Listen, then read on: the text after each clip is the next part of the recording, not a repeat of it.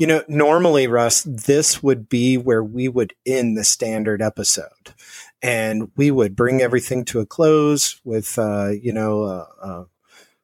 final synopsis of everything. But you and I share not only that time as the communication department head, but you were last year's fellow for the Warrant Officer Historical Foundation. And I was fortunate enough to follow you up, and I was nominated this year's fellow. And so, we have a chance for fellow to fellow here for a moment. And I thought it would be really interesting for the audience because we have picked up a pretty substantial following based on your hard work during the first season. Well over 4,000 downloads, multiple cities and countries. People were tuning in to Cohort W Season 1. And I thought it would be neat to take just a deeper look into your efforts for last year on the creation of Cohort W. So first question, fellow to fellow section here. So what initially attracted you to the idea of applying for the inaugural Warrant Officer Historical Foundation Fellowship while serving as a department head at the Career College? Well, I wasn't under the impression. I didn't know that it was, the inaugural one. I'm not sure I knew that until we started getting into the interview process. But for me, having just finished dissertation and thinking I was going to be separated from the Army, I wanted to do something that I could show whoever I felt would want to hire me that I was still, in the game. I had fight, I had moxie, and that I could do something that, related to the civilian world. And again, multiple different influences there. And so that was part of it. But I knew I wasn't going to have the opportunity for a typical postdoc fellowship. So I decided I would at least go with it and call it my postdoc fellowship. And it certainly was. And now it's yours. Congratulations. Thank you so much. And, I had no idea an opportunity like this fellowship would open up. And, as I had started to hear about it, and then I started to kind of explore and couldn't believe you were the fellow. And I thought, a postdoc fellowship. I need to work on that as well. And like you, I thought, there's just no way I'm going to get your run-of-the-mill fellowship. And I say run-of-the-mill, and that kind of leads into the next question, because most fellowships are pretty lackluster. And by that, I mean they're very standard. We're doing research, or we're doing some sort of paper or something of that nature. And of all the typical boring mediums out there, you where you can conduct a fellowship, you selected a podcast. Why? Well, the idea, the specific idea, and I can remember this in the conversation, was actually with the Historical Foundation's Board of Directors fellowship manager, John Robinson. He was the one who literally uttered the word to me first and asked me if I could do it. In the application, I had expressed interest, or had expressed some current work that I was doing, communicated some current work that I was doing with StoryCorps and interviewing different types of different groups of people for oral history for just my own work that I wanted to do for 3 different groups of people who were very interesting to me, with my own personal goal of writing a book within 2 or 3 years based off of that. But John saw that and asked me if I could turn that into a podcast, an oral history project for the Historical Foundation. I actually loved the interview portion of my dissertation. I liked doing the StoryCorps stuff that I was doing. And so thinking about this oral history project for the foundation, and I mean, there were multiple masters that I had to serve during this, but John gave me a fair amount of free rein for the people to interview and the topics, and the board agreed to it and supported it. So that sort of that genesis of the medium and the audience selected for the interviews proper and the topics out there, but it was truly a privilege and honor to meet those incredible 2s and 3s, and even the 1W1 out there. I mean, they were all hand selected by their senior 5s in their field, and just outstanding young leaders. Truly a remarkably diverse, excellent group of people who it's my privilege to know and actually get to meet in person over time here slowly. So it's been a gift that keeps on giving, and I'm so grateful for the chance to know them. Yeah, there's something wonderful about connecting with the other warrant officers out there, especially the 2s and 3s that are working so hard in their field. And the fact that they've crafted a name for themselves and they're that recognizable by their senior 5s, that's unbelievable. So you definitely dedicated an unbelievable amount of time to the first season. Did you ever think, or did you expect it was going to be that successful? I mean, over 4,000 downloads is incredibly successful. Well, I thank you for sharing the amount of downloads. I didn't know we had crossed. Oh no, maybe I did. I thought I guess we're coming up on 5,000 fairly soon, but it's hard, you know, when you place it in the whole realm of podcasts that are out there, you know, and think about warrant officers talking about doctrine. It's like, wow, this is going to have a worldwide audience of like tens of people, but that's not true. And again, the success, the amount of people, again, being the qualitative person that I am, those numbers are great. They really are. They mean a lot. But it's the people who are along the way. First and foremost, I think the person outside of the department and the first person not involved in the program, Isaac Van Meter, thank you for being out there and picking up on it. Just a really neat person. And then, other, the ladies of the podcast, Adrienne Denham and Alicia and Courtney, their episodes have resonated a lot. So it's really just surprising hearing,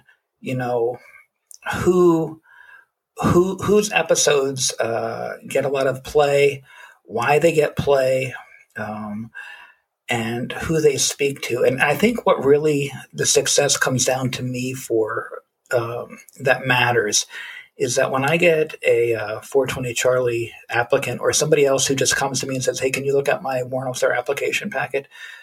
I will push them to listen to 2 or 3 different episodes from different branches to get a sense of what being a warrant officer is in the minds of people that they could become in the next, 5 to 10 years.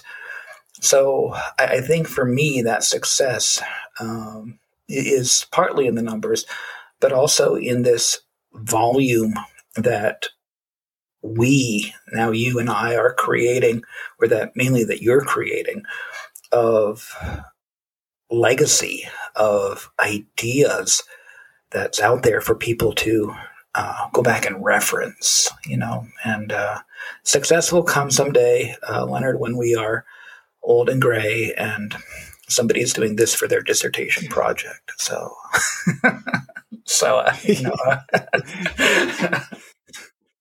no, it's wonderful. And I'm glad, I guess, well, yeah, I didn't expect it to be, and I'm glad it is. Well, I'm not going to lie. I was, and I think you remember because I called you from a conference. You were asking if I had applied, and I said, yeah, I'd applied. And you're like, great. What are your ideas? And I was like, how am I supposed to follow this up?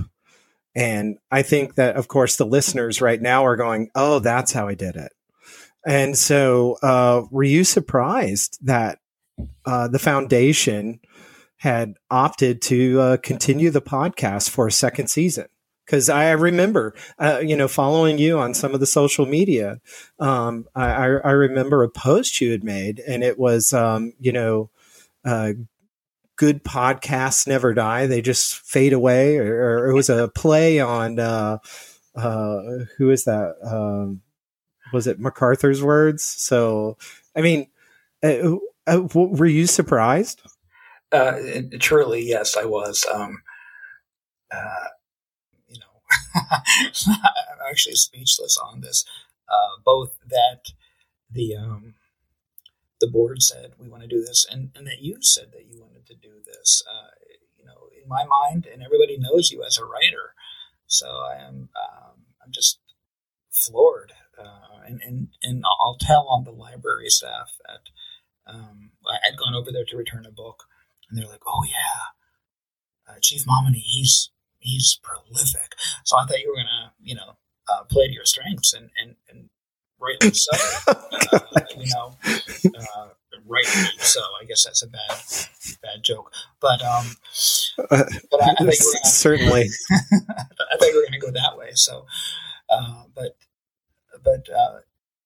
like any good storyline, like any good musical selection, or like any good idea, you let it go and take on a life of its own. And so, fly, Leonard, fly like the aviator you are. And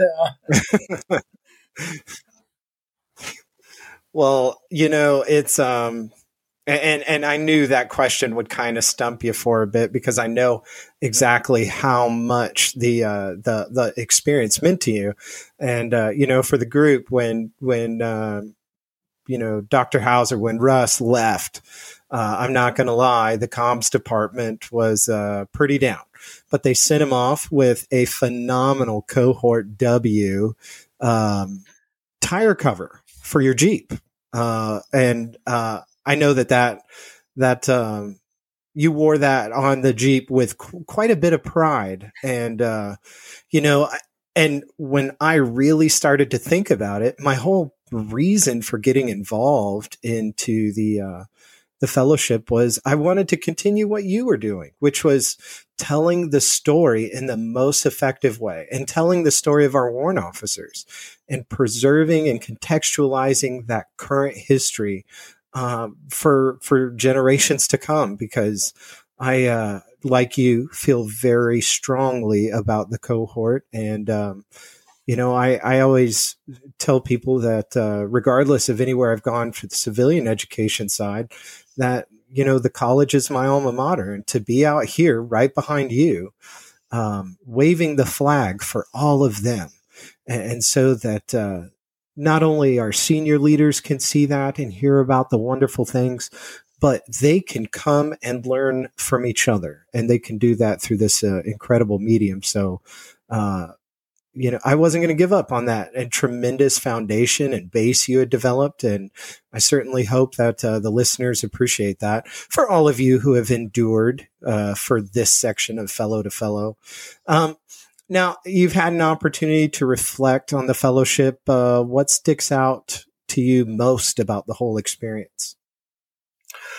Well, I think what sticks out right now is the people. I don't necessarily miss the actual formal fellowship and the work of it, but I miss, with a small f, the fellowship of the board of directors, and the fellowship of the W5s who I reached out to and who I've gotten to meet recently, and those W2s and W3s who I've gotten to work with and interview, and those people on LinkedIn especially who I've gotten to connect with and push the podcast shamelessly too, and get feedback from them, and just that routine interaction. So, I think that's probably the world that I live in. Generally, is that social world, and that means a lot to me. And so, it was a very special time this past year, and really. It's because of the people. If you're saying anything, I think you're on mute. Well, we'll have to edit that out. It might show up in the recording anyway. It just might, because you know what? That's pretty funny stuff, and I think people appreciate that.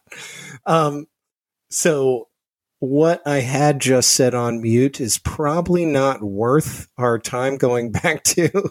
So I'm going to finish up with this last question. What is your hope going forward for both Cohort W and the Warrant Officer Historical Foundation Fellowship? Well, I guess ultimately for both of those, they're kind of tied together. I hope that there are more and more seasons to be had with as much care and nurturing as possible from John Robinson and the team there to keep the good work of the foundation and ultimately the Warrant Officer Association in the minds of warrant officers, whether retired, serving, or future. So there's number one, but also number two. I'm glad that you picked it up, Leonard. You're an absolutely brilliant and truly creative, wonderful guy, and I hope that whoever follows you in the future is proportionally equally wonderful and creative, and that this thing just keeps going for as long as it can be sustained. There are infinite stories out there and infinite angles to come from, but again, finding that voice, finding that caretaker for this project, for the Warrant Officer Historical Foundation, is what I would like to see become of this. Sort of a self-sustaining project to look at the warrant officer in contemporary historical perspective, and I hope that ultimately whoever these future fellows are, they find the love and joy that I have found, and that I hope that you find too. So thanks for your time today, and I am grateful that I get to share in this a little bit with you as you go along. And I wish you a fabulous and wonderful year. It will go by so fast. Enjoy every minute of it. Russ, I really appreciate it. You paid me a lot of compliments there, and I just I hope to continue to do your work proud. And it's funny how you went in for the thank you for your time today. That's my line. We've changed seats, my friend, yet again. So I would like to tell all the listeners, thank you for your time today. CW5, Dr. Russell Hauser. And, I think what is fantastic about this is, initially the first part of this episode, it was so great to hear a senior warrant officer not just talk doctrine, but talk about the influence of policy and the various programs that are out there that shape the wonderful Army that we serve in. And, just sharing the mentorship that you have and so freely give with those that you always seek to serve. You, sir, are a selfless leader, and I am very grateful to you. And thank you again for sharing that time with all of us and demonstrating leadership in your branch and how that leadership can ultimately contribute to meet the doctrinal requirements of the Army for both the current and future fight. This has truly been a pleasure.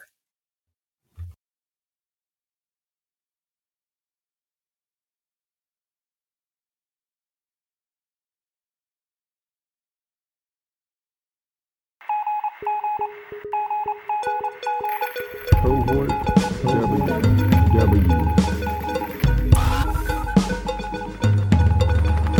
Cohort